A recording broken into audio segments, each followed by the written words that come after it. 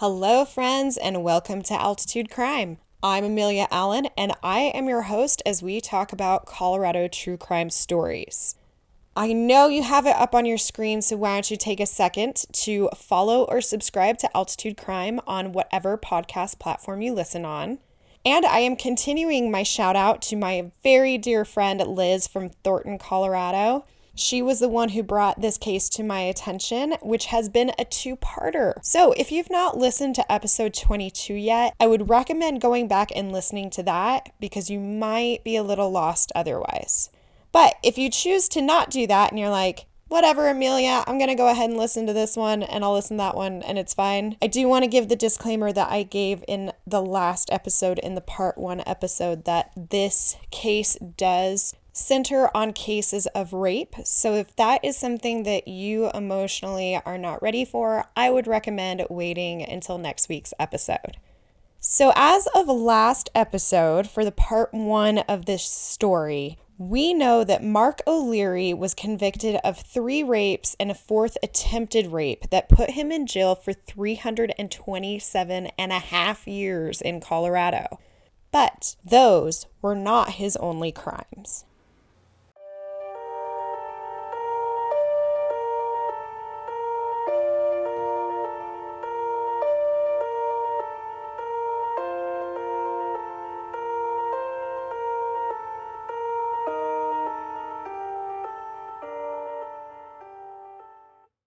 So I opened last week's episode with mention of a Washington woman who was part of these cases. So let's take some time to revisit her story.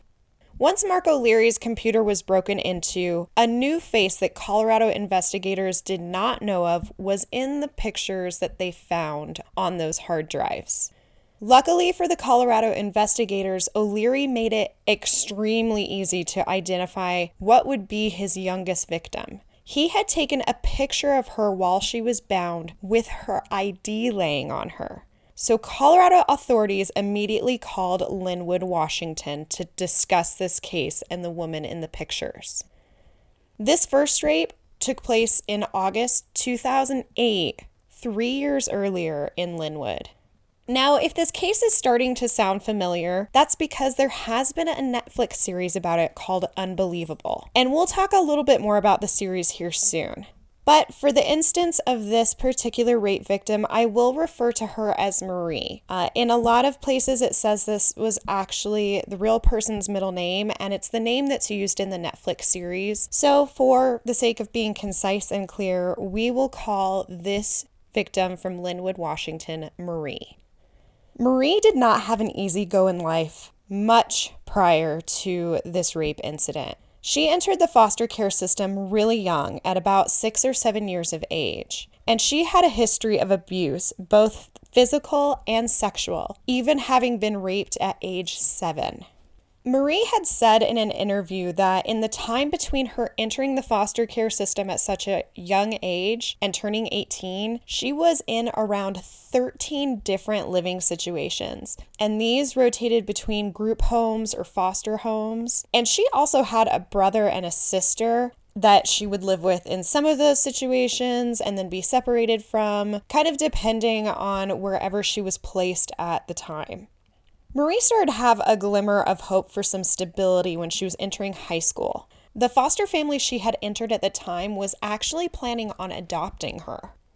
But the hope would be short-lived, as she was informed the day she started high school that she actually would not be able to go through with the adoption, as the system had actually removed this particular foster care family from their foster care licensing list, and she wouldn't be able to stay there. But she would end up in a little bit better of a situation.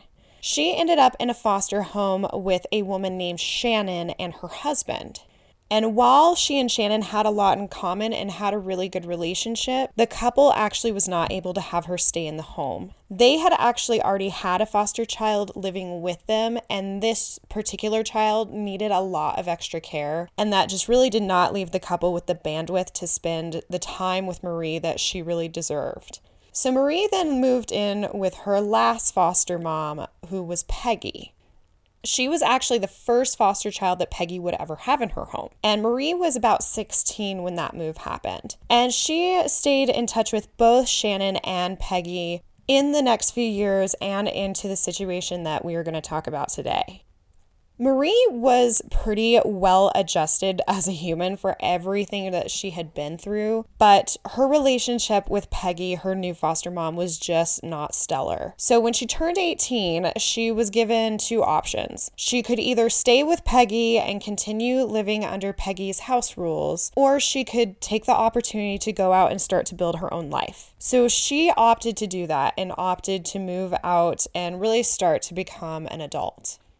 As Marie was ready to make this transition, Peggy had actually found a group called Project Ladder, and they provided subsidized housing as well as case managers that were really specifically geared at helping kids transition from being in the foster care system to aging out and starting their adult lives.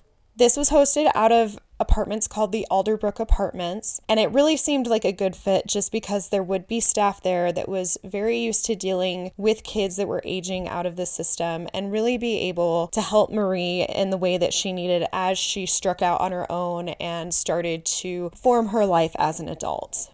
In the meantime, Marie also got her first job at Costco, and she was doing everybody's favorite thing. She was handing out food samples.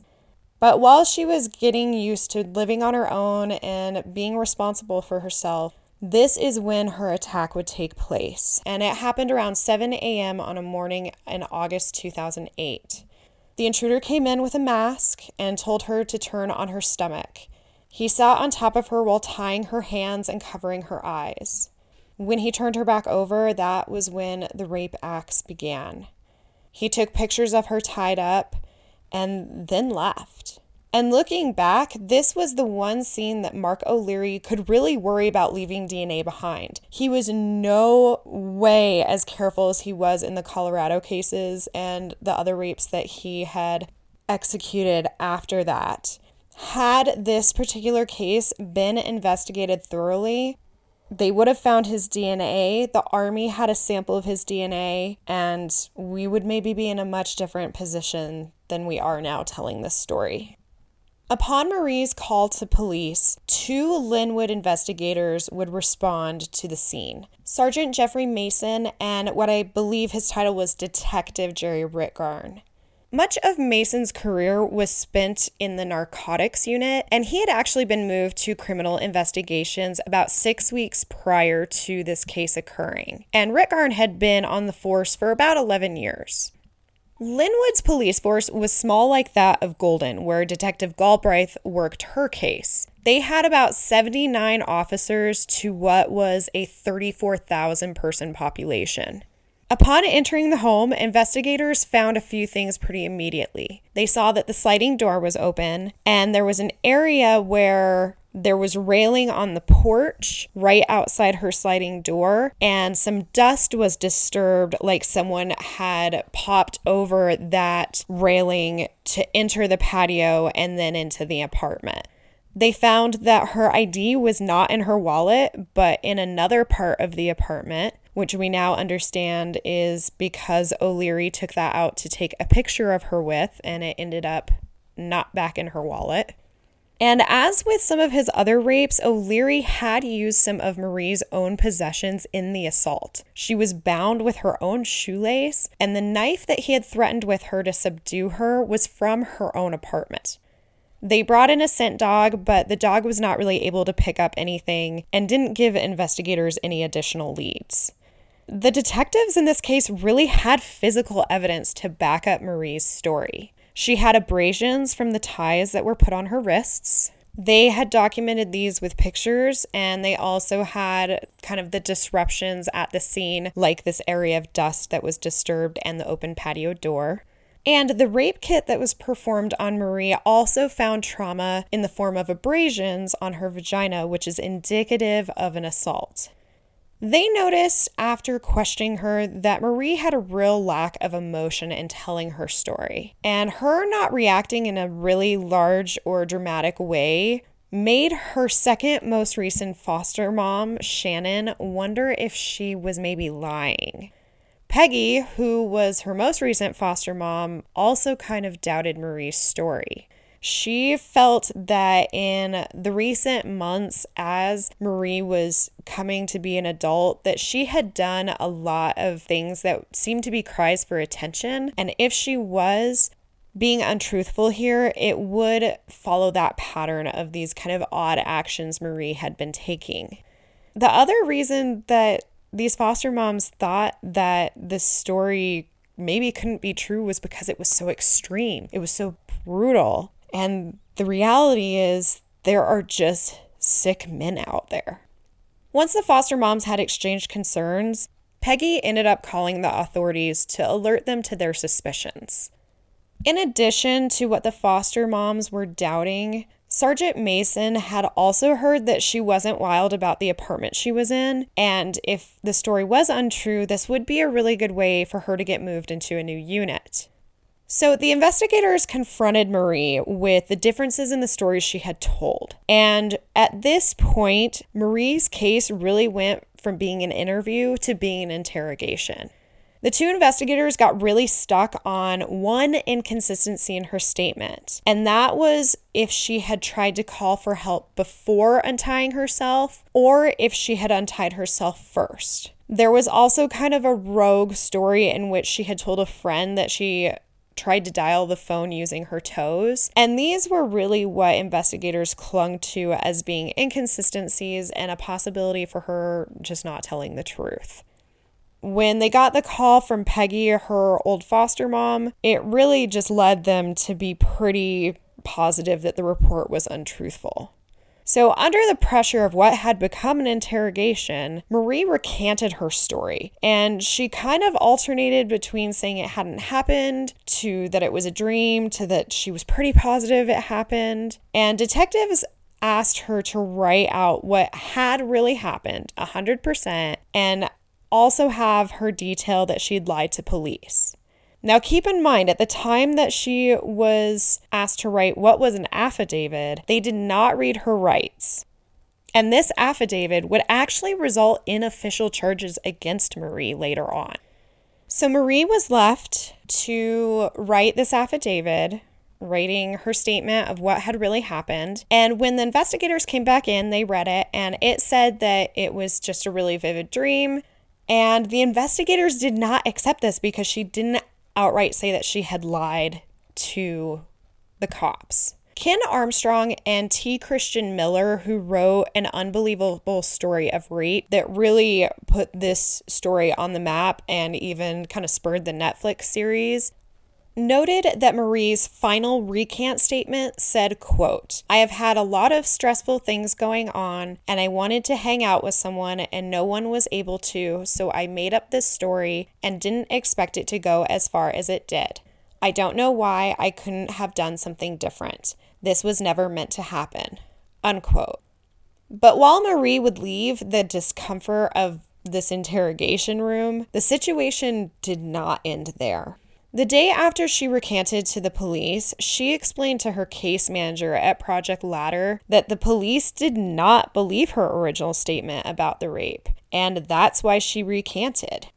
At this point, Marie really knew she was between a rock and a hard place. The managers at Project Ladder called Sergeant Mason on Marie's behalf, but it seems that them calling with this information really fell on deaf ears. Mason had told them that Marie had officially recanted and the evidence in the case supported her not being raped despite what physical evidence we know about, and that there just was really not a chance that she had actually been raped and that the incident had actually occurred.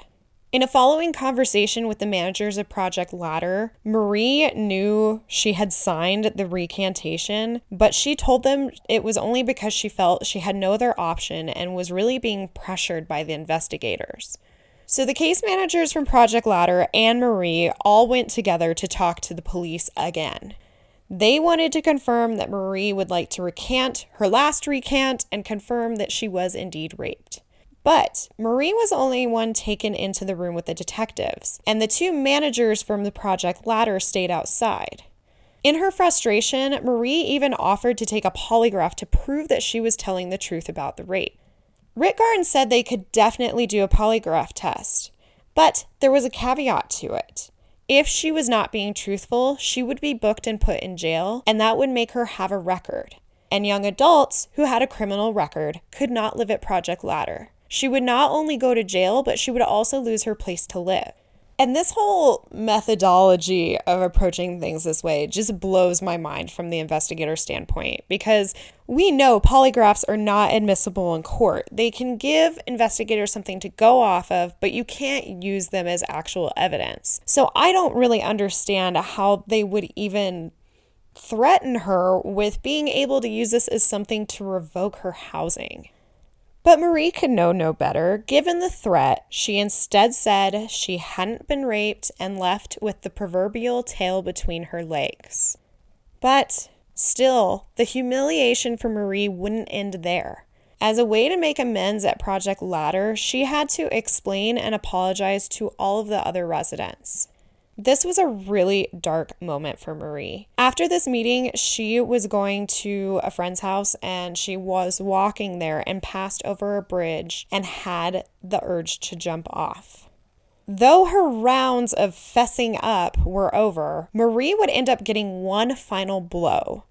A court summons would come a couple weeks later in regards to a charge for false reporting. This charge was a misdemeanor and had a maximum punishment of a year in jail. Sergeant Mason had been confident that the story was a lie and wanted to make sure that Marie was punished for taking police efforts away from other victims and citizens. The situation also meant that she lost privileges at Project Ladder. She was required to meet with staff more often and had a 9 p.m. curfew. Marie went to court on March 12, 2009 for the misdemeanor. It was ruled that she just had to pay the court costs instead of serving any time in jail, and was also ordered to go to counseling due to the false police report. The Seattle Post-Intelligencer even ended up reporting on the case with the headline, quote, "Police, Linwood rape report was a hoax," unquote. While this article did not release Marie's name, a website was created that did. One of Marie's friends, her best friend actually, created a website basically calling out that Marie was a liar. The website included her picture, police reports, and of course, these police reports had her full name on them. In the meantime, while also being basically put through the ringer as she's dealing with this, Marie was going through the basic emotional tortures of being a victim of rape. She quit going to church. She quit her job. She lost interest in her main hobby, which was photography. She stopped sleeping in her bedroom and instead would sleep on the couch with the lights on. And she started to indulge in unhealthy habits like drinking and smoking and eating bad, and she started to gain weight. And Marie got no solace from her second to last foster mom, Shannon. Shannon was the one she really got along with. She was no longer allowed to visit and spend the night for fear that she would bring an untrue accusation against Shannon's husband. Once O'Leary was brought to justice in Colorado in 2011, Shannon and Peggy both apologized to Marie for ever doubting her story. Once Linwood police knew that her accusation was true and that O'Leary was to blame, they sent her a check back for what they had required her to pay when she pled guilty to the false police report. But Marie did not accept the fine back for the false report and instead sued the city of Linwood. Her lawyer that took on the case pointed out that victims of other crimes, such as robberies, are not accused of falsely reporting the crime. So then why does this mean that this happens to sexual assault victims? Marie came to a settlement agreement with the city of Linwood for $150,000. Before she left the state, she met with Sergeant Mason, as Rick Garn had already left the force. Mason apologized to her, and Marie took it as being sincere. Marie would later say that she never considered not reporting the rape. She had called the police so it wouldn't happen to anyone else. The irony is not lost on me. Marie has since left Washington, gotten married, and has had 2 children. An Unbelievable Story of Rape by Ken Armstrong and T. Christian Miller that showcased the wrongdoings in Marie's case ended up winning a Pulitzer Prize in 2016. They've also written a book, which I haven't started to read quite yet, but there's a lot of mixed reviews on it, as a lot of people say it tries to be both a drama and a report at the same time. But regardless of the success of the book, the information did work wonderfully into the Netflix series format. In 2008, 2 months after Marie was charged with her false report, the rapist had struck again. In the beginning of October 2008, a 63-year-old woman was raped in Kirkland, Washington. The MO was the same: a gloved rapist, armed with a knife and a camera. His threat: if she called the police, he would post the images on the internet. Shannon, Marie's former foster mom, had seen the story on the news. She called the Kirkland police and told them about the story Marie had told. Shannon had also urged Marie to call the Kirkland police, and obviously she chose not to. She'd had bad enough dealings with police at this point. Detective Audra Weber from Kirkland would reach out to the Linwood Police Department to ask about Marie's attack. They immediately let her know that it was a false report.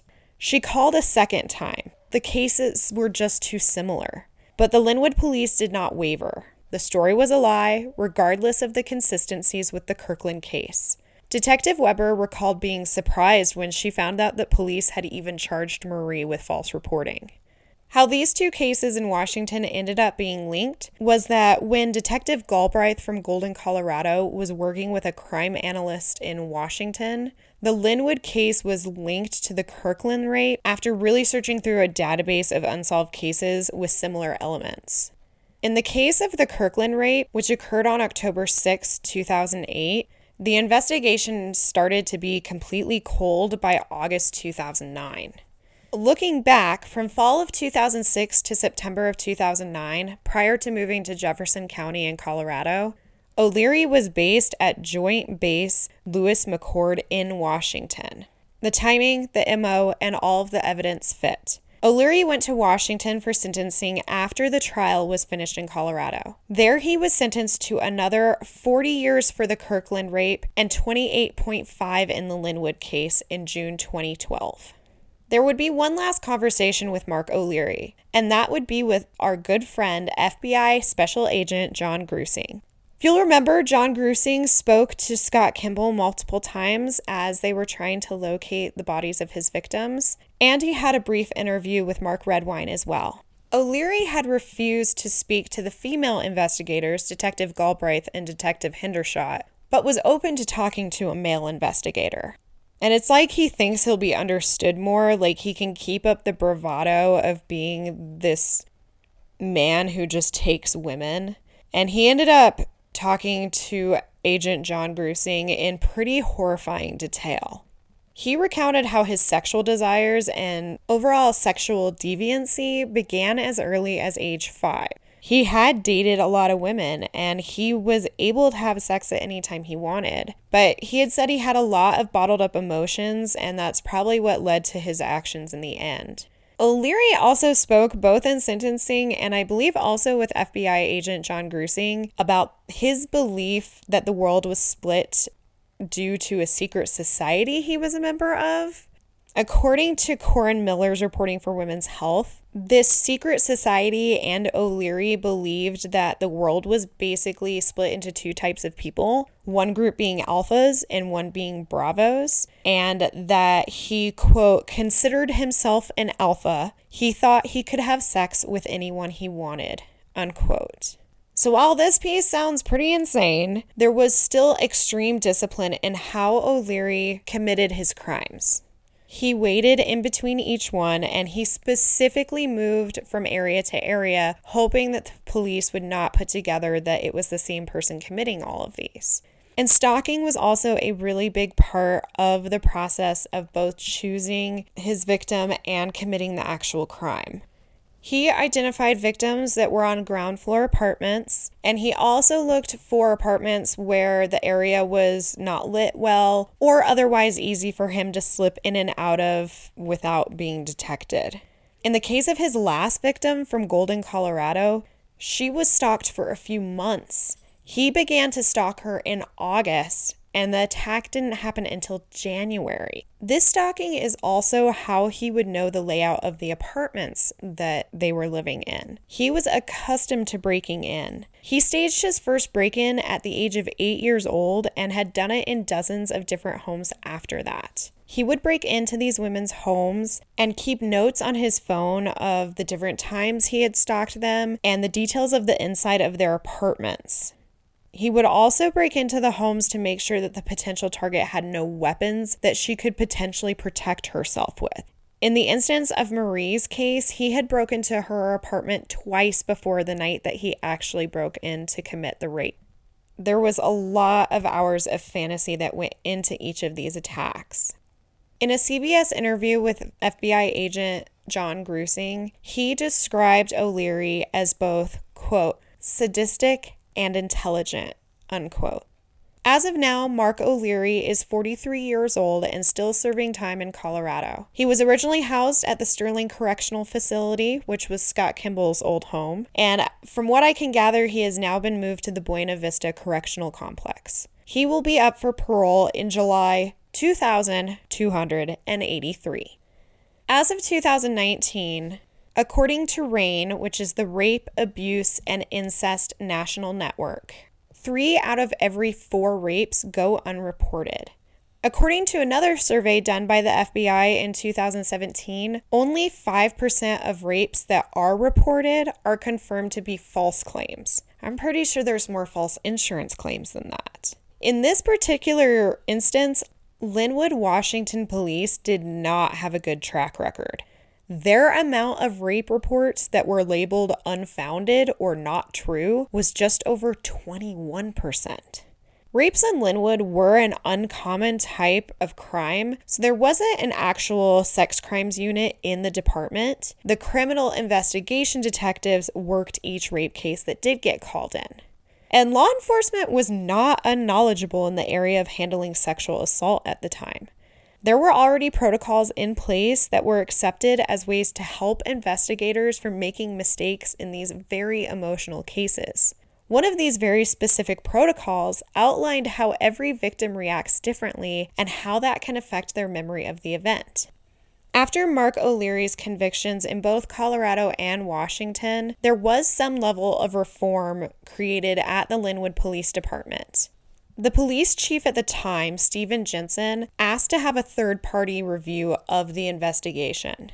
According to Ken Armstrong and T. Christian Miller's Unbelievable Story of Rape, a report was eventually released that was penned by Snohomish County Sex Crime Supervisor Sergeant Greg Renta, said that this case was, quote, nothing short of the victim being coerced into admitting she lied about the rape, unquote.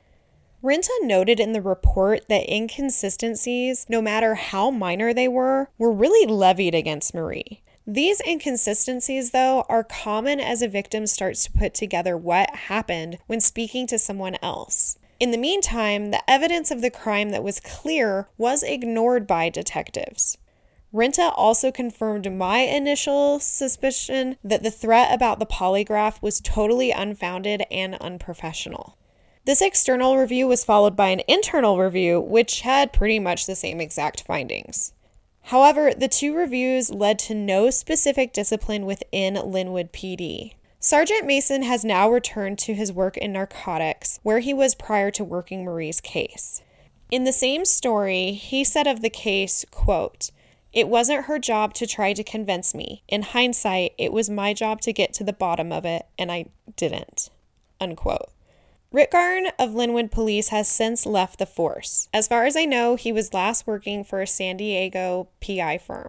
While there was no one disciplined, new training regarding rape victims was put into place. On the chance that investigators feel a rape accusation is untruthful, it requires review from their upline. The Netflix show about Marie's case and the surrounding cases in Colorado and Kirkland was released on Netflix in September 2019 under the title Unbelievable. Now, if you've watched this show already or you're going to, Detective Galbraith from Golden, Colorado said it did follow the course of the investigation pretty accurately. And the thing that the show does really well is it shows how re-traumatizing and overwhelming rape can be. These victims have to retell family, friends, investigators, and have to refill those emotions every time they tell the story. In order to catch a rapist, the rape victim really is re-traumatized in multiple ways, both by questioning and by the completion of a rape kit. I learned while researching these episodes that a sexual assault evidence kit, more commonly known as a rape kit, can take up to 8 hours. On top of all this, rape victims get a litany of antibiotics in case their assailant had an STD. And we all know how confusing it can be when your doctor or even your vet gives you 2 or 3 medications to deal with, on top of the emotional and physical abuse that somebody has gone through as being a rape victim. I will say in the Netflix series, the rape kit scene is a little dramatized. The victim would be informed of what would happen and would be able to consent or not consent to each step of evidence collection in a rape kit situation, whereas the Netflix show shows it unfolding a little bit differently. But regardless, the Netflix show Unbelievable was nominated for 4 Emmys. The quick work of the Colorado Task Force certainly saved another woman from being brutalized by Mark O'Leary again. Detective Galbraith left the force in 2016 and, from what I can tell, now works with the Colorado Bureau of Investigation, or the CBI. She is glad that the show has continued to garner interest in the case, as it is both a successful case and also a case that can be a learning tool for new officers. It's an important story to tell, both for the psychology of a person that does something like this, but also to inform police on how to handle matters like these. The only thing that Detective Galbraith said was missing was providing viewers a connection to the National Sexual Assault Hotline, which is handled by RAINN. And this phone number is 1-800-656-4673. All right, guys, let's go over some thoughts about these cases, and I'll be honest, I have a lot of them. Musing number 1. Because Unbelievable does follow the actual course of the investigation, viewers get a much more lifelike view into what cases, and specifically sexual assault cases, actually take to unfold. Unlike most TV, the victim's memories are not always linear, especially in cases like this. Your brain shuts out some things to protect you from the trauma that has been inflicted on both your brain and your body. The show definitely tried to emulate this in the scenes of the fictional character Marie being interrogated by police. Naturally, some people just shove this kind of stuff down, whether we mean to or not, and that's something to take into account when we hear stories or investigators are looking into cases like this. Musing number 2. What's the biggest deterrent in women reporting rapes? That the cops won't believe them. Looking at Marie's case, this is just a travesty because the physical evidence was there. And if she'd been taken seriously, could it have saved 5 other women from the same fate? There are no specific statistics on how many women who file a false rape claim are punished in a court of law, but let's just say it doesn't happen often. Most of the times that it does are in cases that are really high profile or cases in which the reputation of the person accused has really suffered. But it's something that just doesn't happen often. This case really shows the difference in women in the police force, I think, too, and a woman's touch in comforting a victim. And while that potentially helped in this particular case, women only make up about 13% of the standard law enforcement agency. So I think that's something we're definitely in need of. Musing number 3. In addition to this particular case, Marie was also let down by the system over and over again. You have to think about the issues in the foster care system and more safety in homes like this. From what I gather, the rape that occurred when she was 7 happened in a foster home. While I could be wrong on this, that does say a lot about the reform that's needed there. And on top of it all, she had the added trauma of knowing she wasn't lying for how many years before anybody believed her. The fact that she's come out in any way healthy is just insane to me, and I wish her all the best. Musing number 4. I would like to include more details about the other women in this case. But first off, their identities are protected due to the nature of these crimes being a sexual assault. I gave you a lot of information about Marie because it is the most documented case of all of these, given the purporting of her entire story and exoneration. But what you can apply is that all these women most likely went through similar things and similar feelings. And it's one of those cases where I hate to talk about Mark O'Leary more than the women of these cases, because this is truly their story. The only thing you can take away is the psychology of someone who does this, and hopefully learn to recognize red flags in the public in the future. Musing number 5. Kind of looping in with identities being protected, there's a lot on the internet of people trying to discover who the real Marie Adler was, as she's called in the Netflix series. Now keep in mind, these are victims of sexual assault. These names are protected for a reason, and we need to respect that. Musing number 6. I did find it interesting the extra drama that was layered in the show between the two female investigators that represent Detective Galbraith and Detective Hendershot. In real life, the two women clicked pretty immediately, but leave it to the media. You've got to show this female combatant stuff. And come on, guys, you got to take care of other women, and you've got to take care of your girl gang. Don't believe everything you see, because not everything has to be women in competition with each other. Musing number 7. Mark O'Leary was a military man, which means he could have done this to anyone in any of the places he traveled to. He was all around the world, and for what I know, in multiple parts of the country, and this would have kept the cops from finding him. If you have any inkling that anything has happened to you or someone you know that may have been at the hands of Mark O'Leary, please call the police. Any little bit of information helps, and even if he's not the one responsible, there's always a chance that police can find out who is. So I know today's episode revolved around a lot of not Colorado things, but I felt that the story would be incomplete if I didn't give you guys the full picture of both O'Leary's crimes and the dynamics that went into all of these women's stories, especially Marie's. I hope you enjoyed this 2-parter, and make sure to follow or subscribe wherever you listen to your podcasts. And please connect with me on Instagram at Altitude Crime Podcast or Facebook and Twitter at Altitude Crime. You can also visit the website, altitudecrime.com, for source materials and the link to purchase merchandise. Well, Crime Clan, as always, thanks for spending part of your week with me, and I look forward to talking to you again next week on Altitude Crime.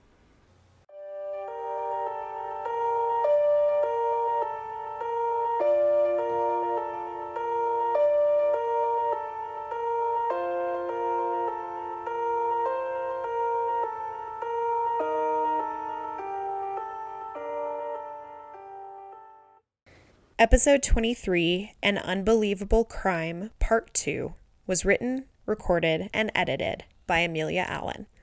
Music provided by Podbean.com.